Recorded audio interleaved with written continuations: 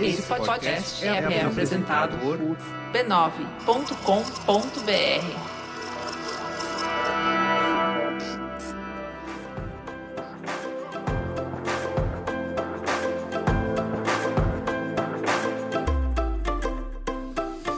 Sejam bem-vindos, bem-vindas e bem-vindes ao Ponto de Virada, o podcast do B9 onde a gente bate um papo sincerão sobre trabalho, profissão e carreira. Essa nova temporada tem o patrocínio do Banco Next, que está aí para te ajudar no dia a dia, oferecendo uma plataforma simples e intuitiva para você organizar a sua vida financeira e alcançar os seus objetivos. Nessa temporada, mergulhamos fundo nas mais diferentes adaptações que os profissionais tiveram que fazer para passar por um ano marcado pela pandemia.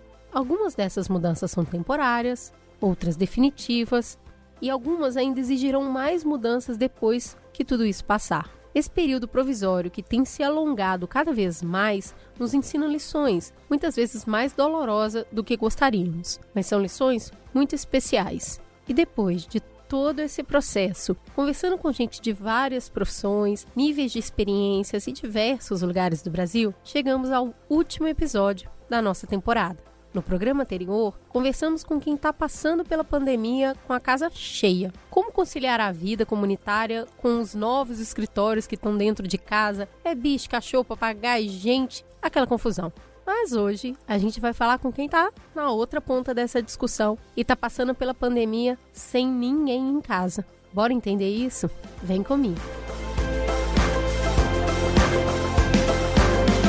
Nada como tirar um tempo só pra gente nessa vida, especialmente num período de tanto estresse e desgaste como a pandemia. Passar praticamente 24 horas por dia, 7 dias por semana com as mesmas pessoas no mesmo lugar, tá aí, eu falo por experiência própria. É um pouco cansativo e chega até a ser sufocante em alguns momentos. Chega uma hora que dá vontade de apertar o botão delete e desaparecer. Eu, particularmente, já cheguei a me trancar no banheiro. Mas e quem já optava por morar sozinho e num isolamento social ficou sem opção de alguém para dividir a quarentena? Quais são as estratégias de quem mora só para que esse período isolado não seja também solitário? Quais são as vantagens e desvantagens de não ter mais ninguém confinado em casa com você? As telas são importantes para encontrar amigos, parentes e colegas de trabalho. Mas quanto é que elas conseguem resolver essa vontade de ter companhia? Para entender esse mundo, hoje eu converso com a minha amiga Ana Freitas, que é especialista em marketing de dados e que mora há algum tempo em um apartamento em São Paulo. Ana, se apresente para a galera, conta quem é você, o que você faz para o pessoal te conhecer. Oi, pessoal, eu sou a Ana, eu trabalho com pesquisa na área de comportamento político, digamos assim. Sou jornalista de formação, fui repórter há muito tempo e falo essas coisas porque essas coisas definem muito quem eu sou, de certa forma, porque eu sou uma pessoa muito curiosa, eu gosto muito de não só produzir conteúdo, mas também de consumir conteúdo de fontes muito diferentes. Isso tem um pouco a ver com o fato de eu ser jornalista. Eu moro no centro de São Paulo, tenho 3 gatos. Na quarentena eu cortei o cabelo bem curto, eu tinha o cabelo comprido. Agora eu tô usando um corte bem curtinho. Eu sou crossfiteira, que é uma coisa que as pessoas costumam usar contra mim, mas eu gosto muito. E fui trocada na maternidade, mas fui destrocada depois. Acho que é isso. Essa é uma boa introdução para quem não me conhecia. Muito bom. Ana, conta pra gente há quanto tempo você tá morando sozinha e por que você optou por essa versão de moradia? Eu moro sozinha há aproximadamente 1 ano e meio. Eu morava nesse apartamento com meu ex-namorado e em determinado momento a gente decidiu continuar namorando, mas não morar mais no mesmo apartamento. Faz mais ou menos 1 ano e meio que ele saiu desse apartamento e foi para uma casa. E eu nunca tinha morado sozinha, 100% sozinha. Eu já tinha dividido apartamento com amigos, já tinha dividido apartamento com pessoas que se tornaram amigos, mas que não eram amigos. Já tinha morado com meu namorado, né? Casada praticamente, mas nunca tinha morado sozinha. E eu decidi morar sozinha porque eu tava sentindo que eu precisava... Na verdade, foi uma mistura de querer uma vida um pouco mais independente, focada em mim, com também, eu acho que uma necessidade até inconsciente, eu entendo isso hoje, na época eu não entendia, mas de encarar um puta medo de solidão. E aí eu tenho uma coisa que normalmente eu me coloco em situações de hiperexposição a uma coisa que eu tenho, terapia de choque, né? Às vezes quando eu preciso, quando tem uma coisa que eu temo muito, assim, eu me coloco em ultraexposição daquilo pra ver. Eu já fiz isso várias vezes na vida de maneira inconsciente. Mas eu acho que, de certa forma, é um pouquinho de um negócio de enfrentar e falar assim, tá, deixa eu ver, então, eu morro de medo disso, por que eu morro de medo? Eu preciso ir até a raiz desse negócio, entendeu? Certo. Eu já tive todas as experimentações de jogos de morada, inclusive morei sozinha uma época, e eu lembro que tinha uma coisa que eu gostava muito, que era eu comer um iogurte pela metade e quando eu voltava para casa ele ainda estava lá, do jeitinho que eu deixei. Conta pra mim. O que você vê de vantagem e de desvantagem de morar sozinho, independente de pandemia? O que você olha e fala assim, isso aqui eu gosto muito, isso aqui nem tanto? Cara, essa pergunta é muito boa. Pandemia significou bastante esses parâmetros. Então, assim, você fala independente de pandemia, eu vou tentar isolar a pandemia disso. Já pode colocar ela no meio, então, para falar como é que ela alterou a sua forma de ver esses dois universos de vantagem e desvantagem. Eu morava, né, sozinha antes da pandemia já, durante um tempo. Mas quase nunca eu estava verdadeiramente sozinha. Saía bastante, sempre estava com um amigo aqui em casa. Eram raros os momentos em que eu estava verdadeiramente sozinha. Eu namorava, então por mais que a gente tivesse meu namorado tivesse mudado de casa, a gente estava junto também sempre. Eu estava na casa dele, ele estava aqui na minha. E eu terminei meu relacionamento por volta de fevereiro. E aí, quando veio a pandemia, eu acho que durante algum tempo eu entendi realmente o que era estar sozinha. Porque, de repente, não tinha mais mesmo o que fazer, a quem recorrer. Não tinha gente aqui, eu não estava saindo. E, assim, eu não podia necessariamente contar tanto. Claro que eu tive muita gente com quem contar. Mas estava todo mundo passando por um turbilhão emocional naquele momento. E eu estava aqui. De repente, eu não tinha mais rolê para dar, não podia mais chamar gente aqui em casa, e aí eu tive que ficar comigo. E tem um texto, uma sketch do Louis C.K., aquele comediante americano que foi canceladíssimo, Sim. Aliás, por razões muito corretas, mas tem um texto dele de antes do cancelamento dele, que eu nunca esqueci quando eu vi ele fazendo, que é um texto sobre o que acontece quando a gente fica sozinho. Ele fala assim, as pessoas ficam no celular, né, aquele clichê da piada do celular, mas ele fala de outro jeito, ele fala... Tá todo mundo sempre no celular, e quando a gente não tá fazendo nada, a gente tem o tique de pegar o celular e abrir e ficar olhando o celular, porque se você para de olhar o celular, de repente você sente aquela coisa muito ruim, que é o próprio sentido de você estar existindo, e aquela dor existencial pula. Claro que ele é engraçado, né? Eu não sou comediante, mas o jeito que eu falei isso é triste, o jeito dele é engraçado também. Mas o ponto é que eu acho que existe quando tudo silencia do ponto de vista de companhia, o barulho dentro fica mais alto. E às vezes esse barulho dentro a gente não está querendo ouvir. É mais difícil lidar com essas coisas que estão silenciadas. E elas vêm para a superfície. E eu acho que a pandemia me colocou cara a cara com esses monstros. E foi muito difícil no começo. Eu acho que faz todo sentido e corrobora. A gente teve um dos episódios, a gente conversou com uma psicóloga. Uma das perguntas que eu fiz para ela era por que as pessoas estavam tão adoecidas, né, na pandemia, e ela falou que a gente ficou preso num exercício de analisar os nossos afetos. Não teve mais pra onde fugir. E casa muito com o que você tá falando. Então ela falou assim, olha, eu tava nesse casamento aqui que ele durava umas 2 horas por dia, muito rapidinho, então eu sustentava, agora eu tô preso com essa pessoa, então eu sou obrigada a olhar pra ela e falar, é esse casamento que eu queria? Eu ia pro emprego e eu falava, não, o emprego é incrível. Agora que tirou as pessoas, tirou o deslocamento e eu tô em casa só operando o trabalho, de repente eu olho e falo, mas é isso que eu gosto de fazer? Então tem muito a ver com isso que você tá falando, que é analisar os próprios afetos, né? Afetos no sentido mais amplo possível de afeto, que é quem sou eu no mundo quando eu sou apenas eu. Exato, sem acho que a gente se avalia muito a partir do olhar do outro, e o outro não só como perspectiva de outro ser humano, mas do outro de outros elementos fora, né? Você me perguntou quem eu era, eu falei minha profissão, né? Tem essa discussão, quem eu sou no trabalho, quem eu sou quando eu saio com os meus amigos, como meus amigos me veem, e quando eu não tenho nada disso, e quando sou só eu em casa, 24 horas por dia com meus gatos. Eu acho que, assim, eu gosto muito de morar sozinha, eu acho que existe esse silêncio, essa liberdade, a autonomia de você poder simplesmente viver a sua vida e não ter que combinar, ajustar a sua rotina com ninguém, é um negócio muito legal. E eu tenho certeza que, para quem não está habituado com isso, talvez nem perceba que não tem isso, mas quando se vê assim, é muito legal, né? Quando a gente tem um companheiro ou uma companheira, quando a gente mora com os nossos pais, ou até com um roommate, você precisa adequar a sua rotina de alguma forma, mesmo mais sutil, combinar com outras pessoas, né? Quando a gente está num relacionamento com outras pessoas, a gente está performando de alguma forma, né? Eu estou performando agora como filha, ou eu estou performando como profissional, estou performando como namorada, esposa.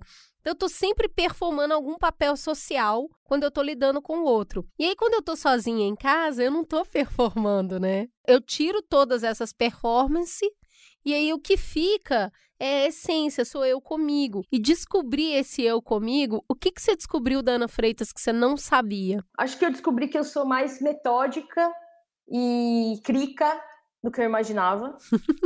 Mas metódica no sentido de que eu notei que eu precisava de uma organização externa do meu jeito para começar a olhar para a organização interna. E eu não sabia disso, porque no dia a dia eu não estava em casa para a bagunça externa, né? Ela era mais volátil, né? E assim, tinha a Joana, que é a minha diarista, que vinha aqui, e aí durante o período da pandemia ela ficou sem vir.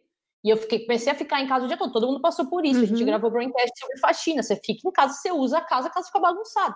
Então, acho que me percebi uma pessoa mais metódica, eu me percebi uma pessoa mais deprimida do que eu supus que eu era na época. Eu estava ainda num processo de tratamento de depressão, mas eu achei que eu tivesse melhor do que eu realmente estava. Mas eu também me descobri uma pessoa mais forte do que eu supunha ser. Me dá um exemplo aí, que hora que você virou e falou, mano, olha essa barra que eu tô segurando. Acho que eu sou relativamente privilegiada, no sentido de que eu passei a pandemia... Eu não perdi meu emprego e eu tinha tenho ainda, né, um emprego remunerado estável, plano de saúde, e minha família toda tá bem, e toda a minha família pôde parar de trabalhar, praticamente, ou parar de trabalhar não, né, trabalhar de casa, todo mundo isolado, minha família imediata, próxima. Então, talvez eu vou relatar aqui seja um negócio muito first world problems, assim. Mas quando eu tinha acabado de terminar meu relacionamento, né, e eu tinha alguns afetos outros, vamos colocar assim. Afetos outros é muito mais chique e poético do que falar os contatinhos, né? Muito mais. Eu gostei, inclusive, disso. E aí, no começo da pandemia, aconteceu que todos esses afetos outros, inclusive, enfim, meu ex, todo mundo meio que escolheu passar a pandemia com outras pessoas que não eram eu, ao mesmo tempo. Isso foi muito difícil para mim lidar. E aí, eu acho que também teve um momento de perceber, falou assim, tá, esse momento de dor aguda foi um momento de falar, sou eu comigo. E aí aconteceu uma coisa muito particular, uma anedota que eu vou contar aqui, porque eu acho que ela é engraçada, mas também bem triste. Eu tava num processo que tava, assim, difícil, a ponto da minha mãe falar, não fica aí sozinha, vai pra casa do seu irmão, vamos dar um jeito. Eu tava pedindo ajuda já. Isso foi bem no comecinho, né? Eu tava pedindo ajuda, minha mãe falou, não tô gostando de você sozinha aí. E aí eu conversei com meu irmão mora perto, é só ele e a namorada dele, a companheira dele. E eles não são um grupo de risco, estavam em casa, ele falou, cara, vem pra cá e fica aqui. Eu falei, não fico confortável com ficar aí, eu gosto muito da minha casa, eu fico angustiada de estar longe, os gatos vão ficar sozinhos, mas vamos fazer assim, ó, na semana eu tô trabalhando, eu tô com a cabeça cheia. De fim de semana o bicho pega, porque, né, baixa o fluxo de trabalho, não tem nada pra fazer, me ver deprimida, eu vou pra sua casa de fim de semana. Tava indo pra casa dele todo fim de semana. Meu irmão tem 2 cachorrinhas maravilhosas, a Carlota e a Joaquina. E eu fui pra casa do meu irmão e levei chocolate, porque eu levo chocolate pra onde eu vou, porque eu como chocolate. E aí eu levei chocolate, meu irmão sempre era super enfático com o fato de que cachorros comem as coisas todas e chocolate faz mal pra cachorro. Eu tinha que manter as minhas coisas sempre fechadas, porque o cachorro fuça, abre, come. Aí eu tava na casa do meu irmão me encheu o saco, né, aquele fim de semana, você deixou essas coisas abertas aqui, tá bom, fechei. Enfim, na casa dele ainda por cima, né, ele tinha razão, a voz dele, tá certíssimo. Eu sei que em determinado momento eu deixei aquela bolsa encostada, eu esqueci. Porque você não tem cachorro, você não tá habituado, né? E aí eu esqueci, e aí eu voltei pro quarto, a cachorra estava se esbaldando no chocolate, com a carinha. Ai, só que além... Ainda por cima era chocolate amargo, que a concentração do elemento lá que faz mal pro cachorro é pior ainda. E essa cachorra começou a tremer, começou a ter os efeitos da intoxicação. E eu já tava muito mal. Eu fiquei arrasada. A gente correu com a cachorra pro veterinário, meu irmão e minha cunhada em estado, assim, de absoluto choque. Eu também me sentindo o ser humano mais imprestável do universo, porque no meio de uma pandemia, né, naquele momento que tava todo mundo, Sim, assim, a gente tava, né? Sensível ao extremo. Sair de casa e ter que enfrentar aquilo para levar a cachorra no veterinário no domingo, veterinário caríssimo, e eu que tava assim, os caras estão me acolhendo. Eu fui na casa dele, envenenei a cachorra dele. Ai, pelo amor de Deus, ficou tudo bem com esse cachorro? Tá, ficou ótima. Mas eu, obviamente, eu paguei a veterinária, gastei nem sei, não tenho nenhum termo. E aquele dia eu fiquei arrasada. E eu saí, cheguei em casa, falei pro meu irmão, não consigo mais ficar aqui, eu não conseguia parar de chorar. Eu falei, não posso, desculpa, não posso ficar aqui. Eu achei que, assim, eu fiz a pior coisa do universo inteiro. Porque a gente voltou sem a cachorra, né? A cachorra ficou internada. Nossa Senhora. A gente voltou sem a cachorra. Eu falei, é isso. Matei a cachorra do meu irmão, eu não sou um ser digno de nenhum tipo de piedade. Não conseguia parar de chorar, não conseguia nem, pensar, assim, tava muito, muito, muito mal. Voltei pra casa, tava de carro aquele dia, voltei pra casa, meu irmão até falou, não vai dirigir assim. Eu falei, vou embora, cara, não posso ficar aqui com você assim. Peguei o carro, dirigi até em casa, cheguei em casa, minha mãe ligando desesperada, falei com ela, mas eu tava muito nervosa. E naquele momento, eu tô falando, é muito íntimo, naquele momento eu soube que eu não, depois de ficar aqui se autoflagelando, eu vi que a minha cabeça tava fazendo uns caminhos assim, que não dava. Eu percebi que eu tinha que pedir ajuda naquela hora, eu ia fazer bosta. Aí eu liguei pra um monte de gente e falei pra uma amiga minha, eu falei, onde você tá? Eu preciso de você. Aí minha amiga ficou desesperada, falou, não sei o que, agora eu não posso porque eu tô em tal lugar. Liga pra fulana, se a fulana não puder, me avisa. Aí eu liguei pra fulana, falei com a fulana, ela falou, não, vem pra cá. Fui pra casa de um casal de amigos. Passei a tarde lá, cheguei, já tava respirando, contei pra eles, chorei um pouco, mas assim, não fiquei dentro daquilo, sabe? Eles cozinharam, comi com eles, a gente deu risada, saí de lá à noite, e aí passou. E aí eu percebi, tá, eu não tô bem, eu preciso de ajuda, mas eu preciso mais do que ajuda, acho que eu preciso cuidar de mim, porque vão ter várias situações em que eu posso me encontrar num momento de vulnerabilidade emocional tão grande quanto. Eu preciso estar forte para enfrentar esse momento. E é uma coisa maluca, né, Ana? Porque a gente conversou com outros extremos aqui e cada um enfrentou uma dificuldade diferente, mas a grama do vizinho sempre parece mais verde. E aí eu que tô lá cuidando de lavar, passar, cozinhar, arrumar e cuidar de 2 crianças e tenho trabalho e tem um monte de coisa, eu falo, meu Deus do céu, eu queria tanto morar sozinha. Ai, que inveja, né? Ao mesmo tempo que quem tá morando sozinho fala, putz, agora eu queria ter alguém aqui.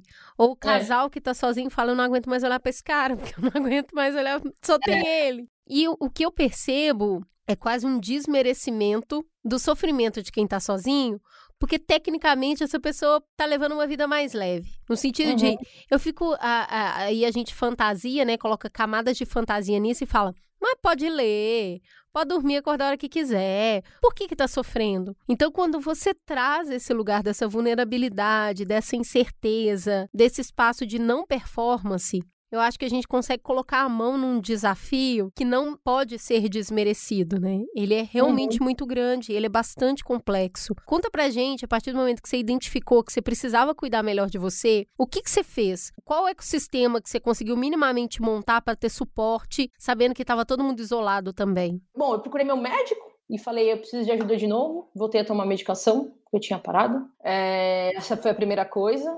A segunda coisa foi, eu combinei com minhas 2 melhores amigas, que são praticamente vizinhas, que a gente se veria e a gente só veria a gente. E a gente fez uma rede de apoio nossa. Elas foram minha família na pandemia, na quarentena inteira. A gente se via, tipo, uma vez por semana, né? Mas isso era bastante pra eu saber que eu não tava sozinha. E elas também moram sozinhas. E teve terapia aí nesse meio também, além da medicação? Você fez terapia online? Funcionou pra você? Fez sentido? Eu acho que...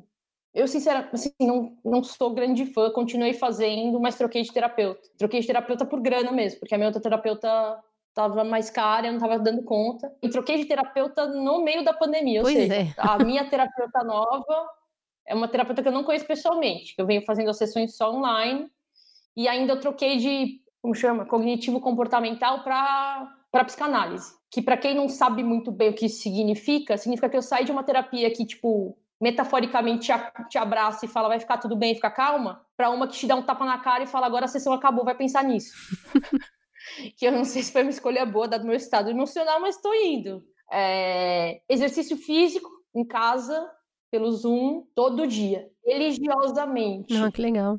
Isso segurou minha onda. Comprei um videogame, comecei a jogar em grupo com os meninos do Braincast. Isso me ajudou bastante também, o videogame. Eu comecei a tentar dormir cedo, e aí eu comecei a ajustar uma coisinha de cada vez. Porque teve um momento crítico que eu tava desmoronada. Eu tava comendo mal, tava indo dormir às 4 da manhã, todo dia, não tava fazendo exercício físico, tava me sentindo um lixo, não tava vendo saída. Então eu comecei a arrumar uma coisa de cada vez. No primeiro, eu comecei a tentar comer melhor.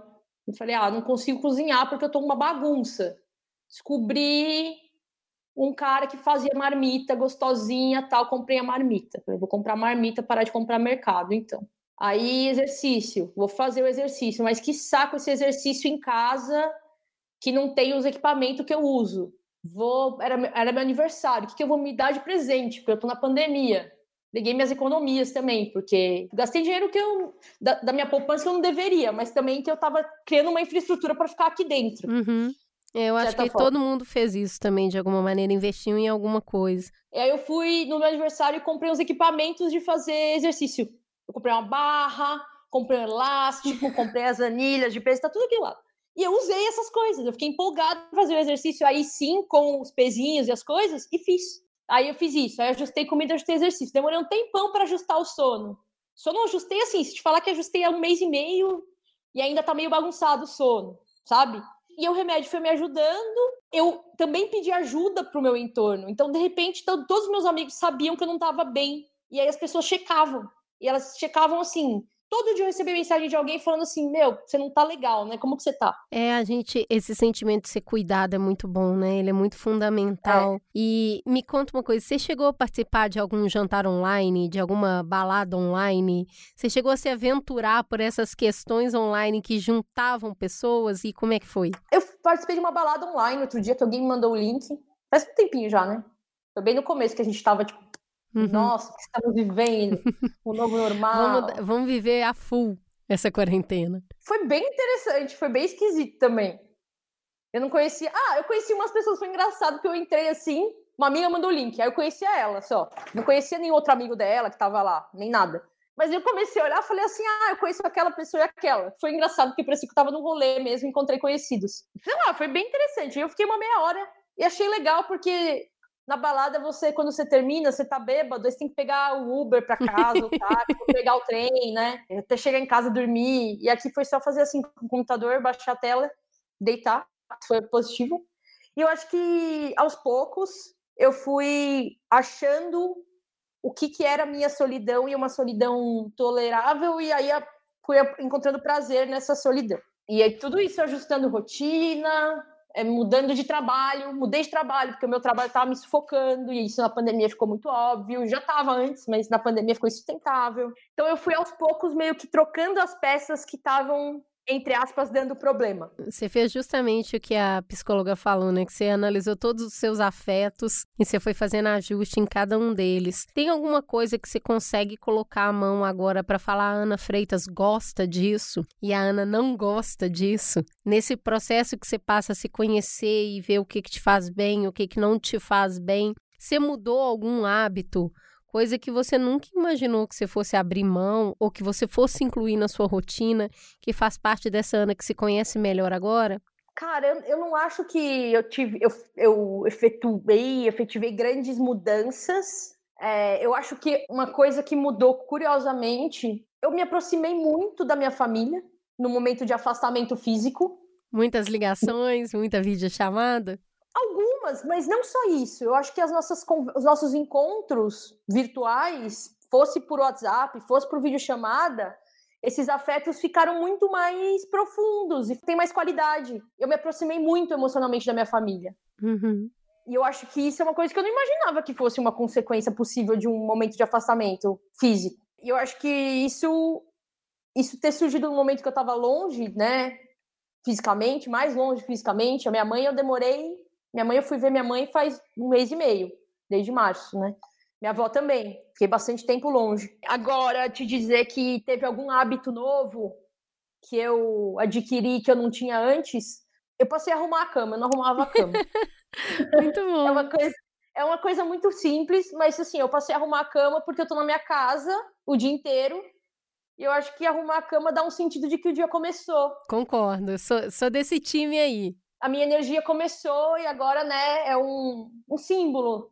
Acho que jogar videogame é uma coisa que eu não imaginei que eu faria também, porque não era uma relação que eu tinha quando era jovem, muito jovem. Mas depois da vida adulta, não tinha mais paciência para jogar. Mas nada muito excêntrico que eu traria, não. E me conta uma coisa, se lá em março a gente tivesse noção do tamanho que seria esse desafio que a gente está enfrentando, você acha que você teria topado passar por isso morando sozinha ou você faria uma outra jogada aí entendendo o cenário? Eu nunca tinha pensado nisso, mas se eu soubesse quanto tempo a gente passaria, possivelmente eu teria chamado alguém para dividir o apartamento comigo, até para reduzir custo. Eu não descarto a possibilidade de que eu tivesse voltado com o meu namorado, e não porque, nossa, vai ficar sozinha, vai voltar com o namorado.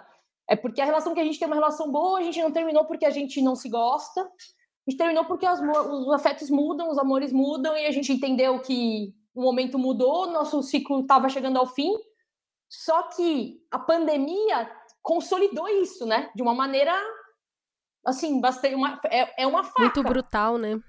Porque se você termina uma relação que está terminando, está indo cada um para um lado, mas vocês estão entendendo esses afetos novos e você não está numa pandemia, é mais fluido, né? Se você está numa pandemia, cada um para um lado e acabou. E isso foi consolidado, né? De uma maneira mais obrigatória pra gente. Ana, depois de passar um tempo sozinha, esse tempo forçado, você se sente mais tolerante no trato com o outro? Coisas que antes você descartaria aquela pessoa da sua vida, seja lá qual tipo de afeto fosse, porque, nossa, isso me incomoda muito, eu não sou capaz de tolerar. Depois de passar um período sozinha, você acha que você se torna mais tolerante, tem mais compaixão pela limitação dos outros também, ou isso permanece inalterado? Olha, Cris, essa pergunta agora que você fez me fez sentir muito mal, porque eu acho que eu fiquei menos tolerante. Porque agora, passando tanto tempo comigo, com as minhas manias, com o meu jeito de fazer, que o jeito do outro parece mais alienígena. Entendi. Entendeu?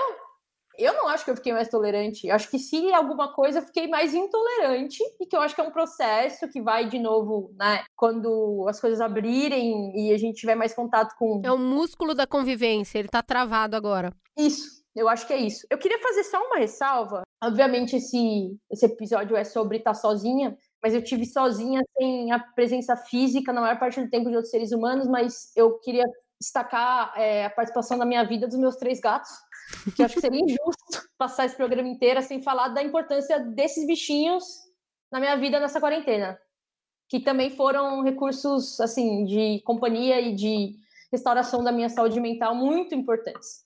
Legal, isso é super importante mesmo. Bichinho, planta, tudo que é vivo, tudo que é orgânico. Pra gente encerrar, me fala aí, qual é o grande aprendizado dessa quarentena? Eu acho assim, o grande aprendizado dessa quarentena é: você mora sozinho, entendeu? Você não precisa ter 8 pratos. Você tenha 3. Ai, Ana Freitas, eu achei que você ia virar pra mim e falar: o grande aprendizado dessa quarentena é que eu me amo, e eu sou muito legal, e eu gostei da minha... Eu quis encerrar com uma nota de bom humor. Não quis encerrar com uma reflexão profunda. Eu acho que a gente fica aí tendo muito talher, entendeu? Muita louça. E aí você vai usando, e quando você vê, você tá com uma pilha de louça na sua pia, e você tá sozinho, e você não consegue entender. Como aquilo aconteceu? Como sozinha você tem tanta louça na sua pia. E se você só tiver 2 pratos, você vai ser obrigado a lavar. Então, o grande ensinamento da quarentena para mim foi: se você morar sozinho, por que você tem que ter tanto prato? Você não precisa. Maravilhosa, Ana Freitas. É isso que eu deixo. Ana, muito obrigada pelo papo tão transparente, tão visceral. Eu acho que se mostrar vulnerável é uma grande fortaleza. Eu tenho muito orgulho de você falar disso, porque eu tenho certeza que se conecta com a realidade de muita gente. Durante essa temporada, eu conversei com pessoas fazendo uma força extrema para manter a vida como ela sempre foi e se julgando muito por não estar dando conta. Isso foi uma frase que eu ouvi de diversos profissionais diferentes, tipo, mas eu era melhor, eu conseguia fazer mais, eu rendia mais. E essa ausência do acolhimento, ela é tão extenuante quanto a quantidade de coisa que nós temos para fazer.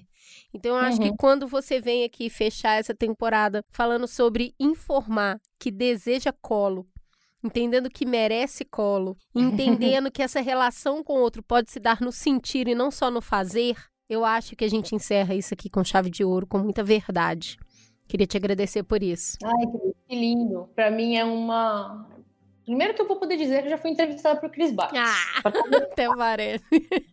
Pra conversar. Segundo que, obviamente, para mim é sempre muito maravilhoso gravar com você. Tava com saudade. E achei que você, a maneira como você resumiu, relatou e lapidou todas as coisas que eu falei, transforma tudo que eu falei em coisa muito mais legal. Então, eu só tenho a agradecer. Ana, estamos juntos mesmo distante. Fique bem e se cuide.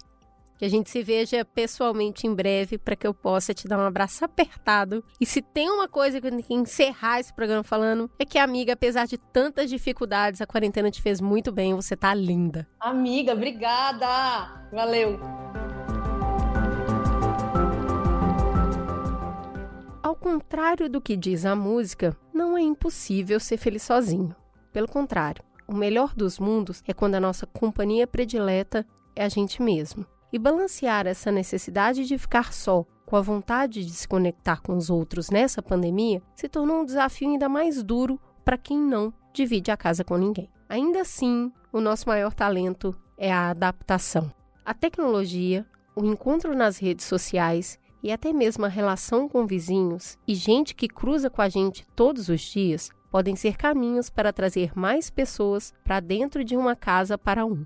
A pandemia é um ponto de virada na nossa história. Pode ser um fator externo que fez a gente se confrontar com diversas questões da nossa vida que a gente não tinha planejado. Sentar e reavaliar os caminhos possíveis e as perspectivas de futuro é um exercício obrigatório para todo mundo agora. E mesmo quando a nossa decisão é de não fazer nenhuma mudança, só avaliar esse roteiro já é em si uma mudança.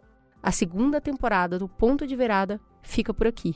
Muito obrigada para quem me acompanhou nessa jornada. Eu fiquei muito feliz de aprender tanto com tanta gente diferente que eu conheci por causa do meu ponto de virada, que foi vir apresentar esse programa sobre pandemia. Mas antes de encerrar de vez o programa, a gente vai para o recadinho do Banco Next, que nos ajudou a proporcionar essas conversas tão interessantes. Deixa eu adivinhar. Você até sabe que cuidar do seu dinheiro em uma carteira de investimento é uma boa ideia, mas ainda não entrou em nenhum porque não sabe nem por onde começar. Então, eu vou te apresentar a plataforma de investimentos do Banco Next, o seu banco digital que faz acontecer. Ele também tem uma área para investidores que tem a cara do banco. É simples, é completa e bem fácil de usar. No Next, você pode descobrir o seu perfil de investidor, navegar por uma plataforma que vai incluir ações, fundos, renda fixa, tesouro direto, previdência e até a poupança. E numa parceria com a Ágora, a casa de investimentos, o Banco Digital Next ainda disponibiliza uma assessoria especializada para você cuidar do seu dinheiro com segurança e boas recomendações. Se você quer dar os seus primeiros passos, vai lá, que essa é a sua chance. E se você tem já uma experiência com investimentos, o Next está aí para simplificar suas operações e valorizar o seu tempo e o seu dinheiro. Se interessou? Então baixe o aplicativo agora e comece a investir.